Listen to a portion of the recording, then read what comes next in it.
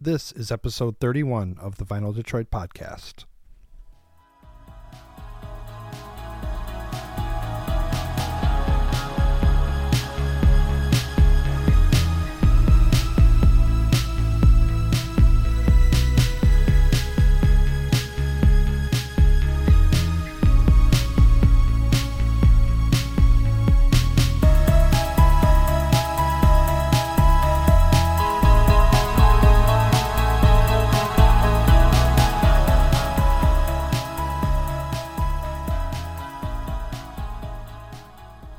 Thank you for joining me on this episode of the Vinyl Detroit podcast. This is part 2 of my two-part discussion with Jennifer Barron of the Garment District. We discussed at length in part 1 and again here in part 2 her band's stellar 2023 release, Flowers Telegraphed to All Parts of the World on Happy Happy Birthday to Me. So rather than me doing any more introduction, let's get right into part 2 of my discussion with Jennifer Barron.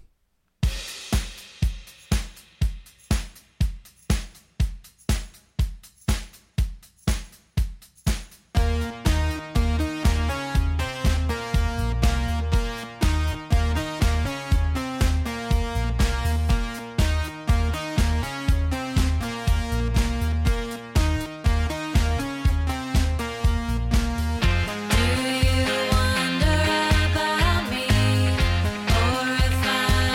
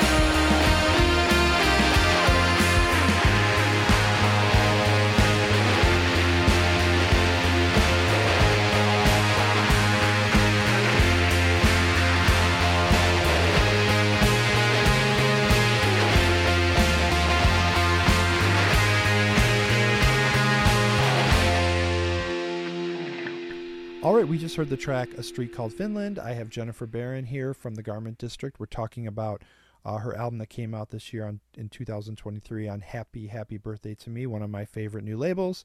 Not new, but new to me.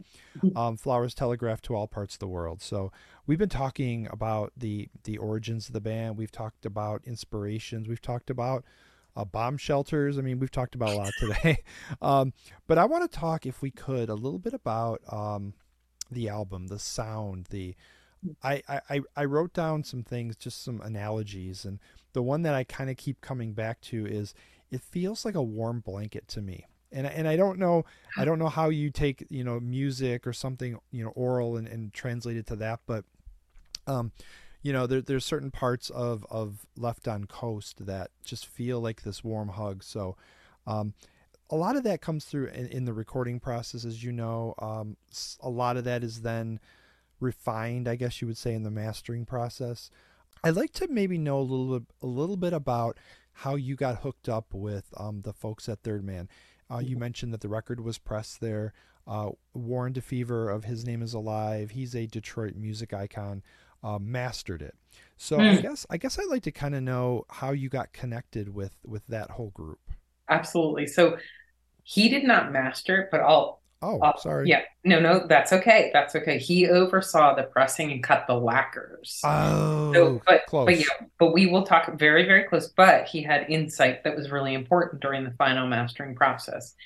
And also it kind of gave me chills that you just said warm hug, and you said something else because I know like a warm blanket. Yeah, this is really uncanny though, because if you humor me to tell you this quick story, but the Left on Coast was played on this radio station in Belfast. Oh. And I found out about this. They tagged me on social media, and it's great alternative. They focus on alternative music, and the DJ was he's so sweet and so wonderful to listen to. But in his commentary said, a warm 60s hug, which is just so similar to what you just said. So I thought that was so sweet. I mean, I don't know how technical how much people care about the technical. Well, you know what? It's my show and I care. No, I know. Yeah, right. We care. You and I care. Yeah, you care too. I'm just teasing. But we were talking about levels of loudness because this was going like beyond what my knowledge. So I learned a lot. It was just really preparing it properly, fully, like putting the finishing touches on the mastering for vinyl, because my album is a little bit long. And in fact, I actually have some material saved that I'm going to put toward my next album. All right.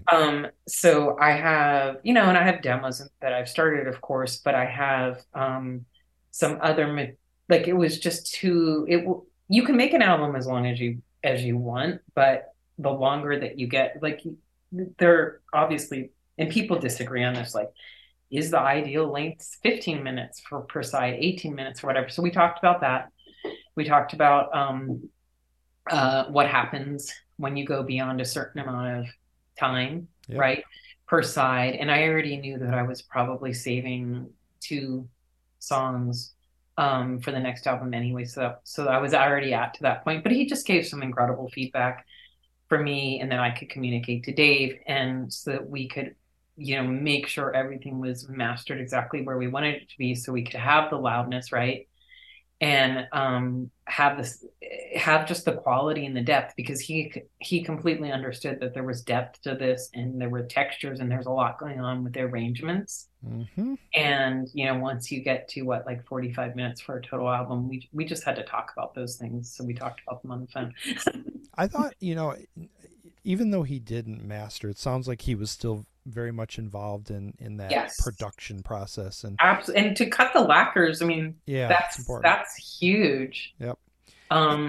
Yeah. And the reason why I wanted to get into this is because, I mean, I don't know how familiar, you're probably familiar enough. I mean, you've mentioned the Breeders, and so I know you're clued into 4AD, and obviously Warren's work with His Name Is Alive, but you want to talk about records with texture I mean, I he know. knows texture. It's incredible. I Partic- know. I yeah, know. particularly those early albums. The what was it, Homes in Your Head, Livonia. Yes. Those there was so much texture there. Even on the because I think I have. See, he sent me some tapes back in the '90s of like I want to say they were similar to the tapes he sent to 4AD. And so Wow. there's I have them still here. You They're have crazy. one. Oh yeah, for sure. And he emailed, I mean, I know how, first of all, to have any kind of personal Yes. interaction with him, running the mastering, the pressing, and overseeing it. There's so many Yeah. productions at any one time. They're working on so many albums, whether it's recording, you know, Jack's projects, bands on their own label, bands coming in and playing. I mean, the production, I can't even imagine how long the queue was for things to be pressed after the Oh with the pandemic yeah. shutdowns. And I just feel so lucky that I was able to, because of Mike's it's Mike and his label's relationship with Third Man that made this happen. Yeah, that So makes sense. yeah, so Mike, because Mike does press vinyl at different places, Yep. and there are lots of great places. And then the other amazing, this is another really cool thread that I love, all these things that have happened. And there's other stories too about instruments we borrowed and stuff. But Tom, our friend Tom, who used to work at Gotta Groove, Oh yeah. Sure. um, Wax Mage. Yeah. yeah, and so he, I don't know how long I mean, Tom D. Cristofaro, do you know him? I don't. So he is also a DJ, and I've met him through friends in Pittsburgh, through events he's done. And he worked at Gotta Groove for a long time, and he's now at Third Man. Mm. So he actually was one of, the quality control. I don't know the exact position where they listen to the albums. Yeah, that's called my dream job, by the way. I used to think that, and it's funny because I heard something on my album that I think they didn't hear, which is like something that happens with it's like almost like this it's almost as if I think no one could hear it with me except for me, but Warren knew that I did hear it. It's not Oh it's something kind of this cool thing that's on the album, but then I thought, can you imagine if you had that job? Like yeah, it could be so stressful. yeah, And also, what does it do to your senses over yeah. time? And you're listening to, I mean, usually what it's like one out of every 25 or something. I mean, it's a really That's low true. number. So by the time you're done, you're like, I just, especially if it's something you just don't really like, I guess that'd be a little challenging. Yes. Yeah. Yeah, I think it would be really challenging, and we were, and anyway, again, I felt, to even have the phone conversation with him, to even have him say, "Oh, let's adjust dBs or whatever," like the LUF, LUFS, the LUFs, Yeah. you know, um, even just to take the time out of that to be able to say, we're going to get this to it'll be optimal for mastering for vinyl. Right. And then Dave was incredibly responsive. So all I had to do was get the notes from Warren, and then we adjusted, because you want to master for vinyl, specifically for Yes. vinyl. So Yeah, um, for sure. I mean, and it was done so well. I mean, I think, what's interesting okay, we've geeked out, but I don't really care because I love it. But, for those of you who've ever made, a recording, I mean, it gets recorded and then it gets mastered. Typically, I don't know, I guess most of the time I would say it's usually sent out, but in your case, it was done in house and then it gets, lacquered, plated, cut, all that stuff that happens, but yeah, I'm not familiar with a lot of interaction between steps, and that sounds like that was fairly exactly. rare. Yeah, I've never heard of that before, where the This person is cutting the lacquer is in communication with the person mastering. Yeah, it's actually so loudness units relative to full scale. I love to look that up. So it's Yeah. like that's so I think it's rare. I've actually had a situation where something was like Oh boy. mislabeled or I mean, it was okay. Yep. But and I've we've attended mastering. Yeah, of course, I've been there with Ladybug and stuff. But no, for the pressing, I felt like there was personal attention and personal care, and I'm so grateful.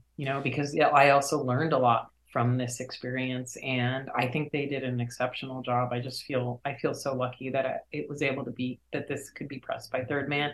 I think every part of this matters. Like you said, the artwork, the pressing, the color, the vinyl, the mastering, it's all part of it. Yeah. Everything matters. Everything's important, you know. And fun tidbit for anybody listening. I think this is public knowledge. But yeah, there's another happy birthday to me artist that happens to work there. Yes, Katie, Yeah, Katie she's Lass. great. Yeah, she. I love her album. It's Yeah, so good. I know and I found out about her yeah, Oh yeah. yeah. I think that's why I would love to play at Third Man. Oh hey, if I I can mean, make it happen, I will. we've got to get that thing. Yeah, I mean, I just felt, because I also have this like, I'm not trying to sound like I romanticize Detroit or anything, but because we can fall into those traps. But Sure. like, I'm still in touch with Wendy and Carl, especially Wendy. I love her, Oh, she's great. and just those were that's when I learned to play instruments and be in a band with Saturday Night and touring and playing with them, staying with them, and they were just the loveliest, welcoming people. Yeah, it's like those formative years. You know what I mean? Like those Yes. those mental. You mentioned growing up with Jeff and music and that, and then there was that era where you were playing. That was a formative time. And my guess is that this is a new formative time. You know what I mean? That's a great way of putting it. I mean, I feel like, and like going back to the Third Man, like you're saying, like having Third Man, it's an, it is an incredible validation too to have, Third Man press Heck your yeah, album. I think so. I mean, I don't take that lightly. I know that I'm so fortunate to have pressed this. But getting those test press, and also like Mike was saying, there's something about a test pressing, like, you hear these stories where people say it's never going to sound this good, or it's like the test pressing sounds better Right. than any copy. Is that true? Is I, that true? I don't know. I mean, Yeah. it was a magical time Yeah. when it arrived, especially with just everything that, the process and context of making this album. And it was really emotional and just, incredible to have that arrive and hear it on on the Marantz turntable for the first time. Yeah, maybe that's it too. Is the fact that there's like a psychoacoustic effect. There So is. yeah, you're opening the box. You're seeing. I mean, I can't. I've never. I have not yet been involved in that process, but I can just imagine how it's. I mean, it's got to be the best feeling.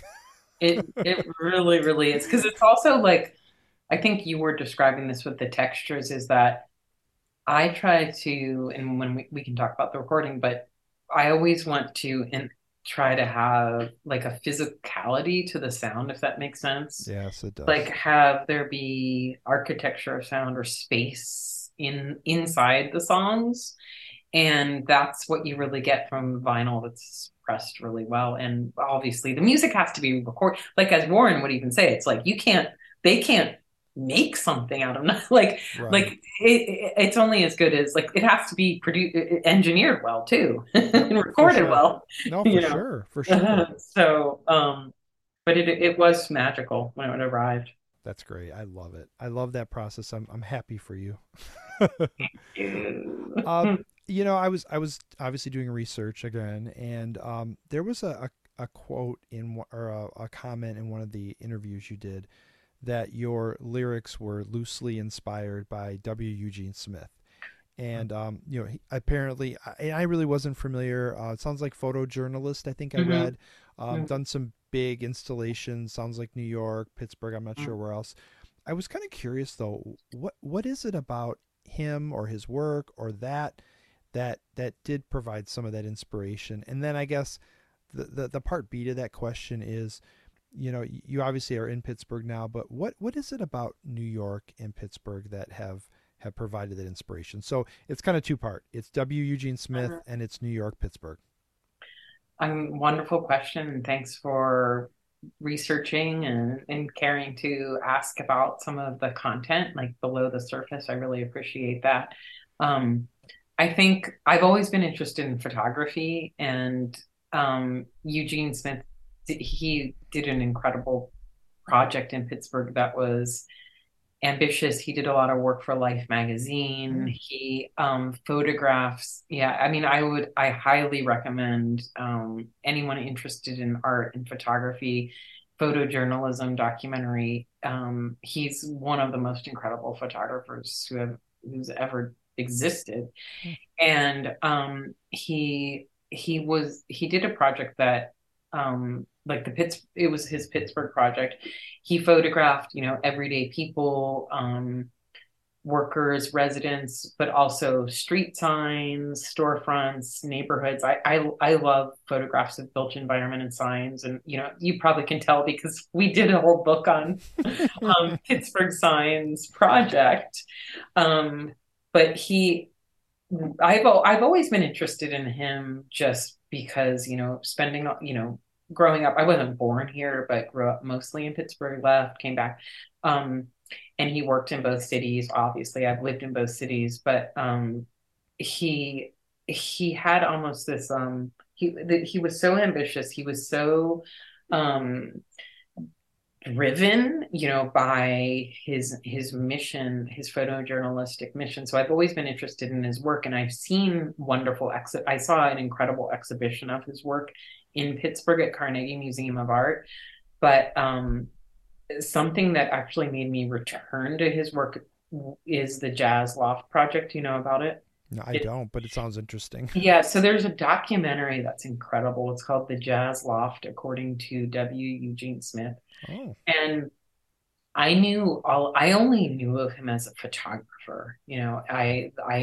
I studied photography a little bit in college. I've always like dabbled in photography. I guess I've always kind of been a wannabe I love photography. I just do it though kind of for myself, on my sure. own. And I participated in some exhibitions with photography, more like experimental stuff. But so there is a documentary project that WNYC spearheaded.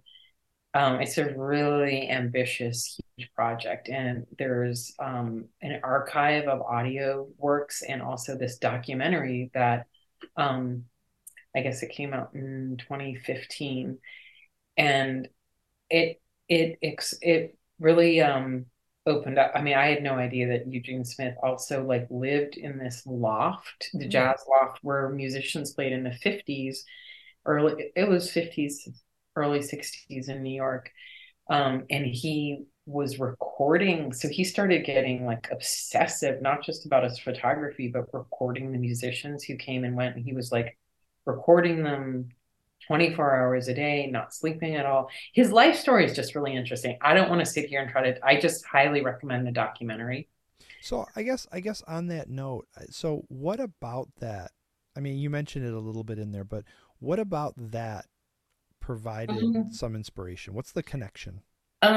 I think for me, the story of his life and just his interest in documenting everything. Okay. It's hard for me to explain. Like Yeah. I don't often have like this one-to-one, like this song is about Yeah. this. Yeah. It's just that I'm interested in like photographs of built environment, neighborhoods, and people of a time are documenting, these jazz music, like this time period that, like, how do you capture these musicians coming in and out of the space who are up all night and playing and just like improvising? I think it's like this impetus, this like obsessive attempt to like document something, or maybe it's like a fear of mortality, or I don't know. Yeah. It's Yeah. just, it's just because he started almost like I'm just fascinated by his life and Sure. the creative process. And also in Pittsburgh he photographed these street signs, like that's why Dream Street is the name of one of the books. Hmm. um there are all these really great, street, I don't know if you're like this, but I love street names. I do check them out quite a bit. And yeah, and so I have, and we did this with Ladybug too, but like I don't know, I have a fascination with street names and place names and just how that resonates with people. And so he has a huge project where he just photographed names of streets. Wow. Yeah, and they're really I beautiful like that. photos. And he did these like high contrast. I mean, I don't have the exact technical description of everything, but unfortunately, I think he started getting poisoned by the chemical, the Yeah. developer chemicals. Um, and he also had a house with his family in upstate New York. And I just think that I love New York. I will always feel like it's a home to me. It's changed such a great deal, So I love urban. I just like urban environments. Um, I'm not the type of person who feels like I just have one home or I'm from this place. Sure. I don't really maybe think like it's not like I've moved a lot. I mean I've lived in several places, but um I'm just fascinated by topography or architecture, neighborhoods, and I think those are some of the things that Eugene Smith was trying to, document in his photography. Hmm. And I also think it's interesting to think about the relationship between music and photography and then how he got into like taking these audio tapes. It's just fascinating to me. Yeah, I mean that was a very fertile time in New York for jazz. I mean that's when a lot of Yes. those classic albums, I mean classic albums were recorded. And this was so that was when he was doing this and when a lot of those players and a lot of like not as famous names were coming through this jazz law. I think it's a massive undertaking that they're trying to do with the archives. And and also I guess it was interesting to me because it was like it was in the Flower District and the loft that's the documentary topic and the title of my album which you didn't ask about, which is fine, I should have. I should is have. that Tell me. Tell me. no, it's okay, it's just so I don't know if you know Jack Silbert, who lives in Hoboken. I don't. He's a writer and he has his radio program. I don't know if he's still doing it now, but he has done radio programs and film writing. And I saw a photo that he posted of, an old storefront. Again, it's an old sign and it had this phrase on it. And that inspired the name for the album. And then that kind of related to when I was watching this documentary about the Flower District and the Jazz Lofts. It was all just kind of mingling in my mind. It's this crazy coincidence. And I'm really drawn to typography and different meanings that people can get from different like phrases or language and how it's used. But it's really my hope that I don't want to dictate what the story or the narrative or the background is for these songs. I want people to create their own meaning. Sure.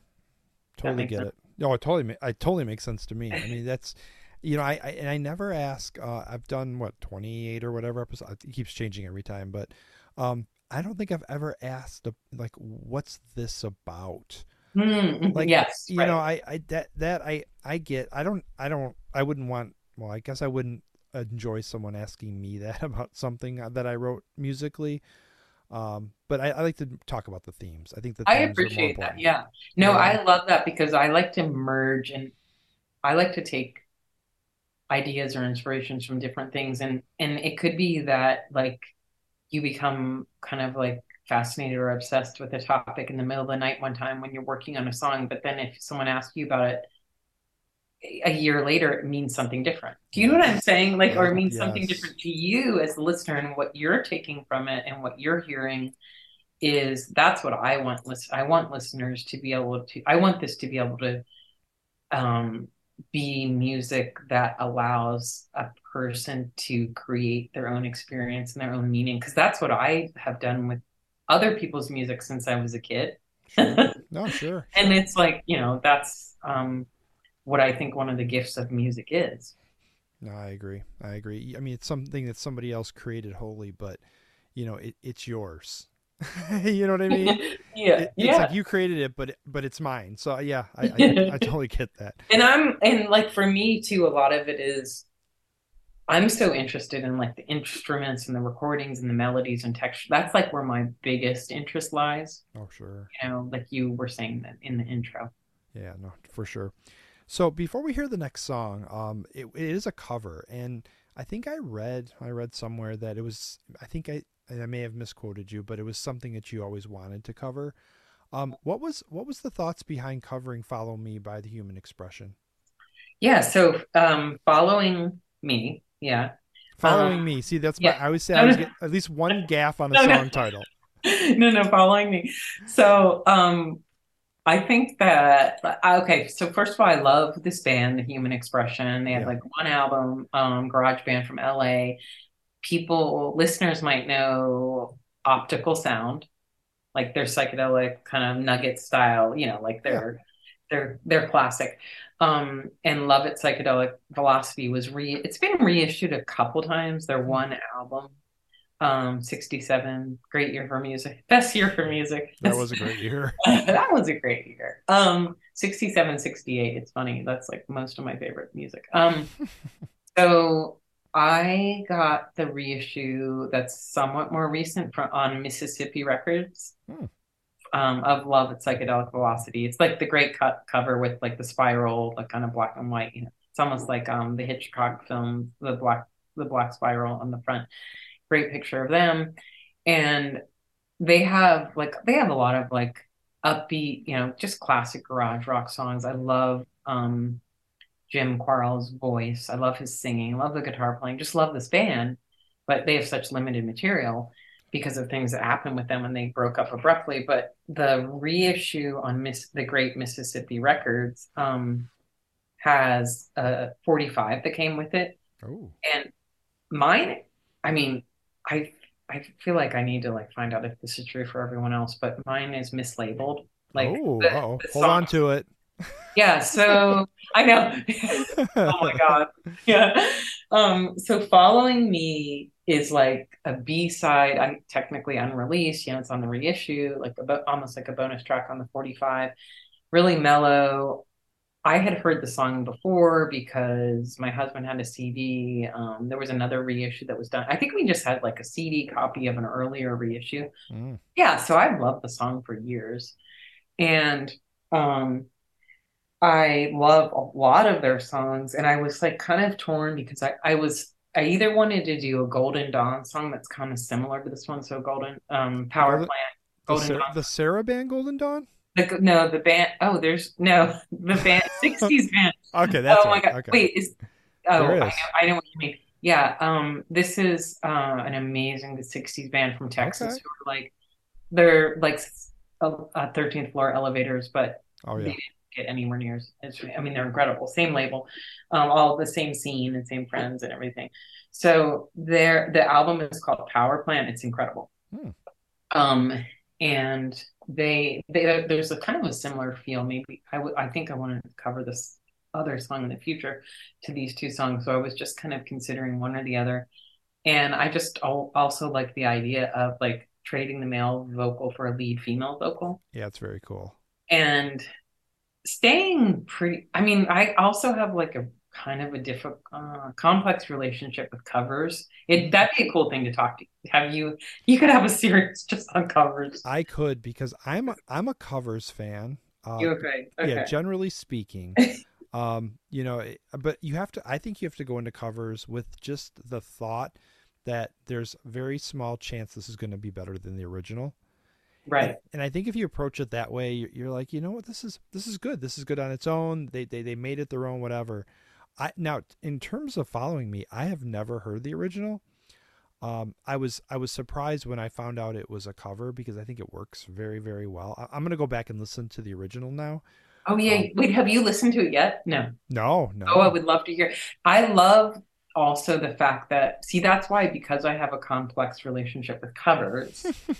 And I'm only saying that because if I love a song so much, I'm just yeah, one of those people where I'll never watch the new Wicker Man. I'll never watch the right, new Picnic at Hanging Rock. I just won't because like those are two of my favorite films ever and have influenced me so much. Like even my music, I don't know. I'm like, if it's so good, why no? Just do something different. I don't know. Not that, but I love. There's tons of covers I love, but I like what you just said. I really love when people don't know if it's a cover and they take it as your own original. Like yes, it fits in with your sound, it fits in with the rest of the album. And I guess for me that means it's successful because that's the kind of cover I wanted to do.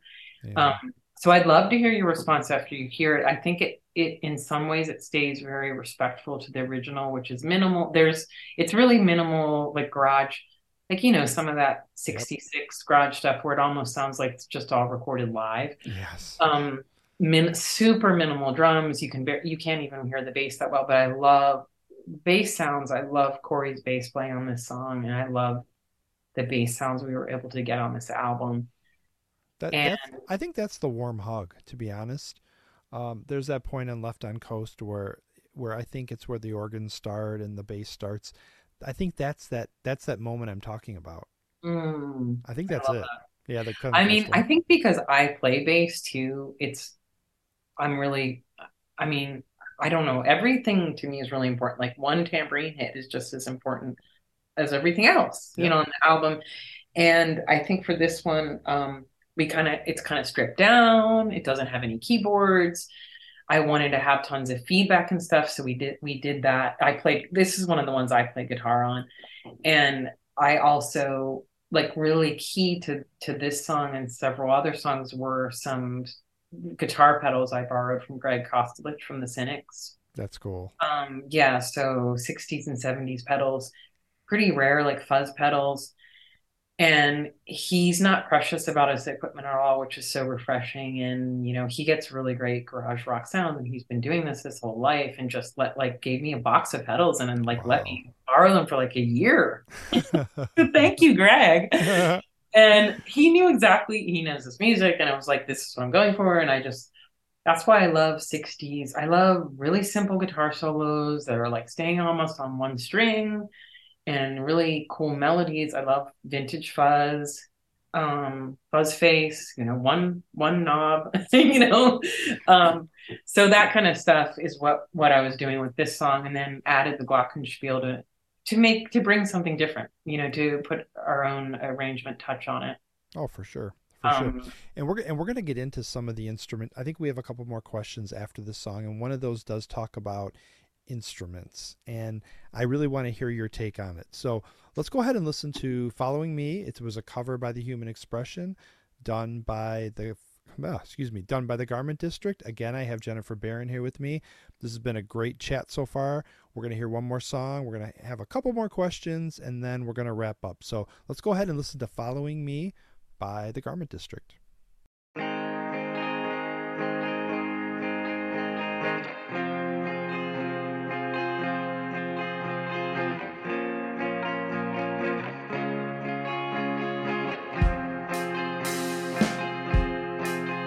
Walk on, we leave our home. Follow my footsteps down the shore.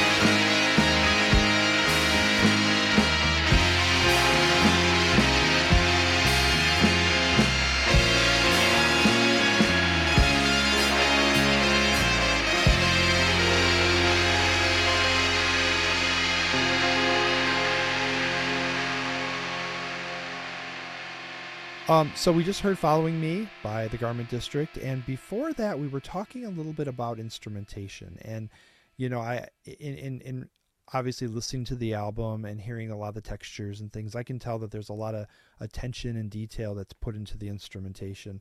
So I wanted to ask you, what is it about instrumentation in terms of this pedal versus that pedal, or this type of guitar versus what is it about what is it for you? What makes it important for you on your records? Because I know artists do care about the instruments they play, but I've noticed in the articles I've read with you that it's mentioned quite a bit. So I want to get the connection. Oh, yeah, thank you. I love talking about this topic.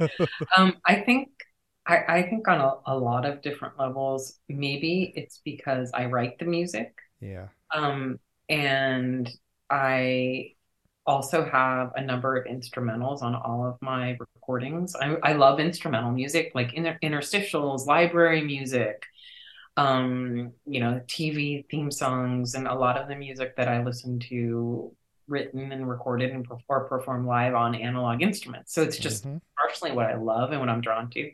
I like the quality of the sound, like there's space and there's like time. It's like if you're playing for example, my husband's like 60s Vox organ, right? Oh yeah. There's a different kind of sound based on what kind of keys you're pressing and touching. It's like tactile. It's in the moment in time, and you're kind of stopping that or freezing that in time. Do you see what I'm saying? Which is really different if you use digital, which is Sure. fine. That's another tool. Yep. Um, and also, I'm fascinated. You play it live. Yes, you can do overdubs. You can keep doing it. You can record over it a million times with Pro Tools, etc. But it's like the physical body doing it, right? Mm-hmm.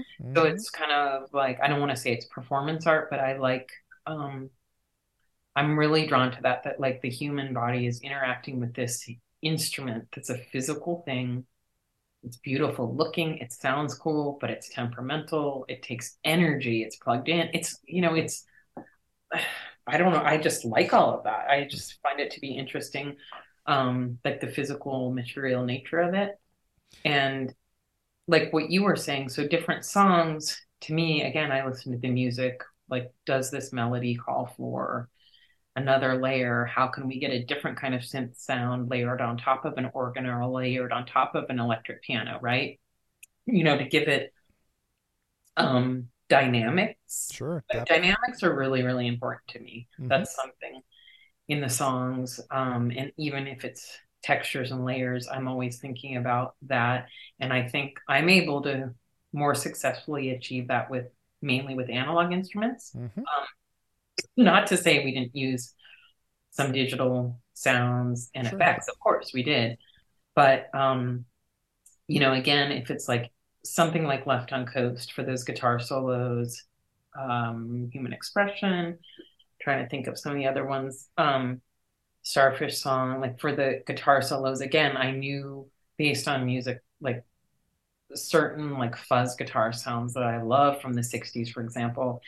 I was interested in like how could I seek out some of those pedals if I don't have them? Like who could I borrow them from to help me achieve that kind of sound? I love that.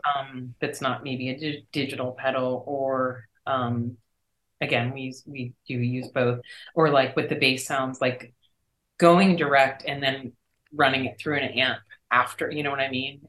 I was wondering about that Reamping actually. it. It's funny. Yeah. It's funny you say that because I think it's on Starfish Song where there's a little bit of a bass. I'm trying to remember, but I was trying to figure out whether it was direct in or not, and I couldn't tell. A lot of them it's both. Okay. Yeah. Yeah. Yeah. And that, are you talking about the introduction? Yeah. Yep. Yeah. I mean, and also it's like giving the chance. I mean, the bass is playing by itself for a little bit. Mm-hmm. So yeah, so we did both for a lot. And we also, I mean, let's see, on some songs he used his Mustang bass and jazz bass, and some he used my Fender Precision bass. So we Mm. used different bass guitars. So you might be hearing that one has a really cool, what is it, the pedal that he used. So there were different guitars, but I really wanted the bass to sound warm. At times it needed to sound fuller than other times, but the warmth is like you were saying that word, but that's like a word. I feel like I'm like a broken record if I'm in the recording studio, right? Oh yeah, yeah. That I'm always seeking. And then a lot of these instruments um maybe have been with me through a long time of my life. So I know that it might sound I don't mean for it to sound like nostalgic, but these are like kind of members of my household, or they're Yeah. like part of your collection. And again, not in a precious way, but even my guitar amp, which, I got from a friend when I worked at the Brooklyn Museum when we were all like just starting bands, and no one knew how amazing a Fender Vibrolux amp was and what it really meant to have one at that Hmm. time. Sure. But I'll tell you, I know now, and I think it's my favorite amp I've ever used or heard, pretty much. I mean, I'd love, like I want to get a Fender Princeton because I can lift it. Oh yeah, yeah, yeah, Carry it. yeah. The one you've got's pretty heavy. Now I'm down with like, okay, I need to be able to carry this myself. But I I feel like these objects have traveled with you over life and over time, and they're part of the story. And there's just something, I don't know, there's just something about that, like you play something through them, then it goes through something else, and it comes out as part of the song. I think I'm fascinated by that process. Yeah, no, that makes sense. Yeah, so I don't know when we were talking earlier that we were talking about how we share an instrument. Yeah, I did tell you that. So, Oh, yeah, yeah. I do have a Rickenbacker 360 Oh, also, awesome. and Yes. I can hear it in some of the tracks. I think Yeah. you played it on this record, right? Yeah. Oh, yeah. It's all Yeah. over this record. It's Yeah. almost on every song. Yeah. It's funny because if you know that guitar, I mean it sounds exactly like that on the recording. It's such a great And sound. Rick, people know, like, and also with Ladybug, like, we always had, like, I got that Sunburst one. My parents got us each a Rickenbacker for Christmas How cool is that? a long, long time ago from Wow. Pittsburgh Guitars. And Jeff got a black one, and I got that one, the Sunburst one. Hmm. And it's glow, start this fire glow. And so that was, and I just try to keep it in really good condition. Yeah. Yeah. And then Jeff got the 12 string, the Oh black. yeah. Yeah. Love that. Yeah. So then for Ladybug, often we would have that would be the setup for the guitars. Um, so yeah, so I still have my Fire Glow. He's the black. So he got the 12 string. And for a lot of our shows, Dan has played my Rick for the show Oh too. nice. So I still feel like they're pretty rare. Like there's definitely Yeah. bands getting into them and getting back into them, but it's not, I mean, it's really not that often that you go to shows like in our time. You know what I mean? Like Oh for sure. it's still kind of people do seem to love them once they find out about them. But yeah, it's all over the record. Um Also borrowed a friend's telly for one thing, Strat for one or two, like as overdubs. Sure. But it's the Rick is really all over this album. Yeah, no, You picked it out. Yeah, you yeah, got I mean it. if you own one and you play it through, I mean let's just say like a decent amp, that's how it sounds on this recording. I mean, there was a point where I think I was listening to the record before, well, the digital version, but before we went on, and I think I was doing something on the computer, and it just kind of popped up. I'm like, that sounds exactly as if my guitar were playing in this room right now. That's Exactly. that's amazing that you. What kind of amp do you use? I have a Fender 65 Deluxe Reverb reissue. I think I got it like in the mid to late 90s, Uh, and I mean it's great. It's like it's not real big, good right. enough for like a medium, small to medium size room, all tube. I love it. I gotta pull it. It's That's just so darn loud. I'm gonna be honest. Like in my house, like my wife will be like, "Will you please turn that thing Yeah. off?" No, we I don't know if you have. So we practice in the basement. It's Oh not yeah. finished, but it's perfect. But our house is on a corner, so we're really lucky. Oh yeah, for sure.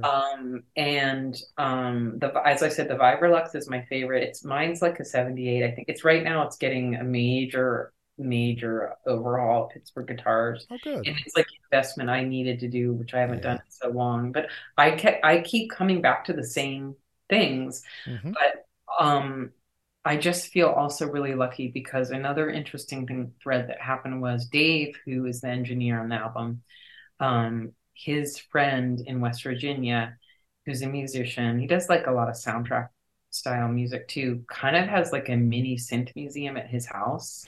Okay. And he's That's not cool. really, yeah, I mean, I haven't been there, but he lent us a bunch of synths that have major reason why some of these sounds, the sounds I was able to get, Yeah. like the Roland 505, the Paraphonic, um, and we just had them in the studio for a long period of time, so I could kind of come and go. The studio is very close to my house. I could just keep adding overdubs, work on songs. You know what I'm saying? Oh, sure. Work on some of the parts here at home, then go into the studio. And it was just so wonderful and generous of him. And he's not really using this equipment that much. I don't know if he's going to sell. I don't know what his situation with this, but that, and then the Farfisa synth orchestra. There Mm, were just like two different Rolands, and I just felt so lucky to be able to have that equipment there in the studio. Which was a connection through the engineer. that's cool. Yeah, that's Yeah. cool. Yeah, I mean, it does those organs and those keys and all that. It does. I think that's the other piece of the warmth that I find. There's just the way you layered them and everything. I mean, it's hard for me to really pick out the individual ones, but the way it all comes together, it's really well done. So. Well, I think you can tell, like, if you hear an electric, I also use a Wurlitzer electric piano Hmm. on a lot of the stuff. And some of it might be layered. So, like, there's a staccato, like chords where I'm just playing kind of background for texture, which I Hmm. really love. And I love when acoustic guitar, I think, I wonder if it was Archie. I feel like I just heard someone on one of your podcasts saying this exact same thing about using an acoustic guitar as like percussive, a Yeah. percussive layer. Because someone said it, and I was like, "That's exactly what I." And it can be hard to get a good acoustic guitar. But like on Island of Stability and Starfish Song, what I like to think of is like each verse as a new opportunity. Like, how will the arrangement be added to as you go move along the song? Hmm. And this is just stuff I learned, this stuff from being in Ladybug. We all helped record. We all helped. There were before automation. We were all helping with the mixing, and I learned from listening to the music like that my parents raised me on, just like thinking about arrangements building over time. It's like not just putting everything all the time, you Yep. know? Yep.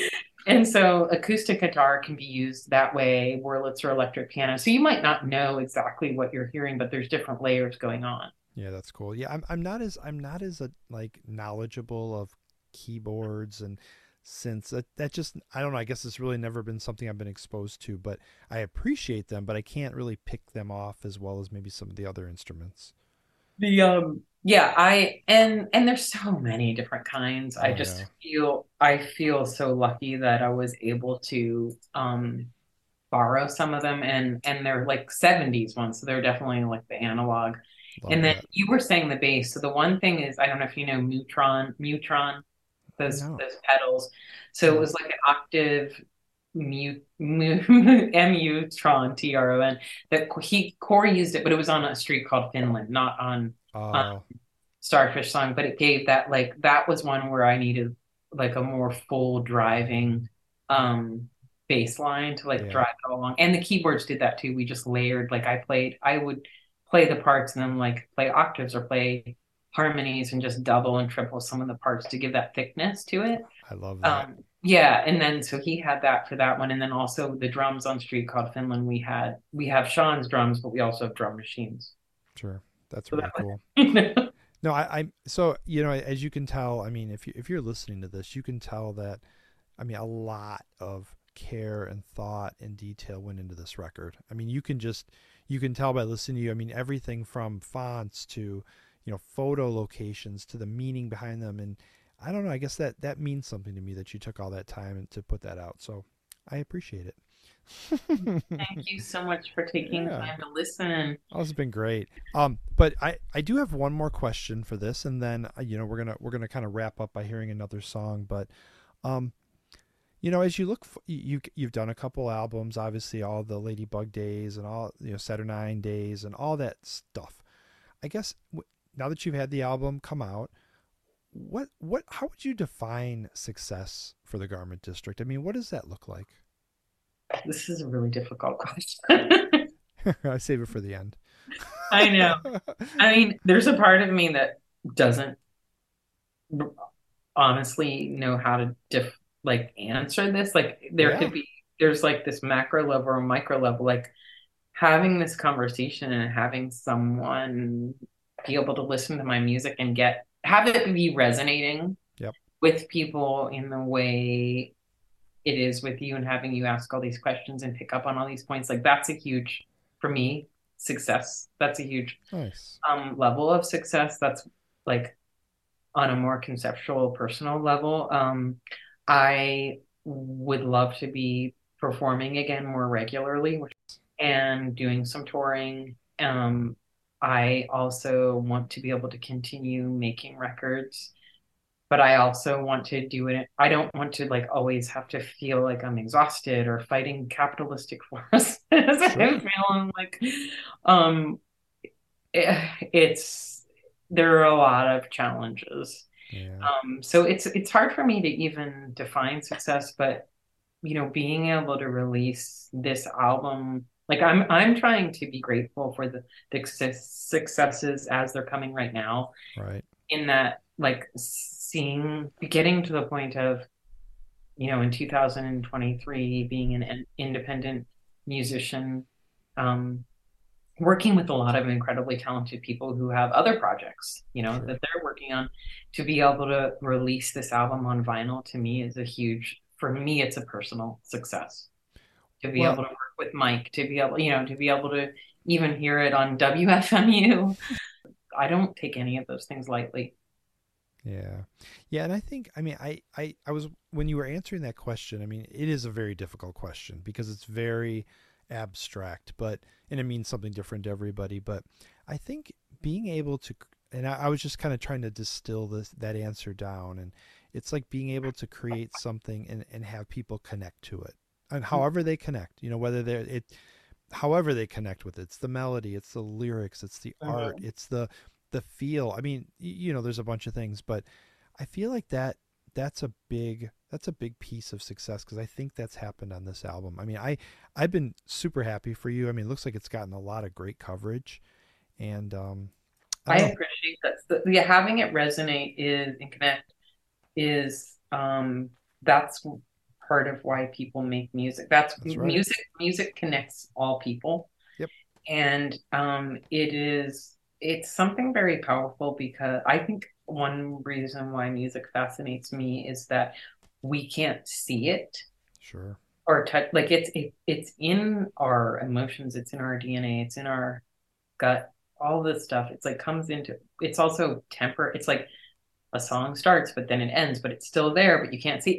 That's just a fascinating, it's different than film, it's different than painting, it's different than photography, it's different than even watching people perform, and performing it live is Yeah. different than hearing it on the record. And but if people can have an experience like you said, putting on the headphones,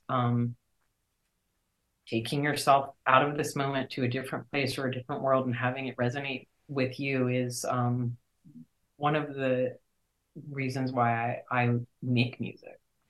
Well, it has connected with me, and this whole conversation has. Frankly, I've enjoyed this. I love when I'm able to talk to an artist, just not just about the record, but like I mentioned early on. I mean, pulling the curtain back and just really understanding all the things that went into it, all the thoughts, all the decisions, all the emotions, and I don't know. I guess I connect with that. So, Jennifer, this has been a great conversation. I've truly enjoyed it.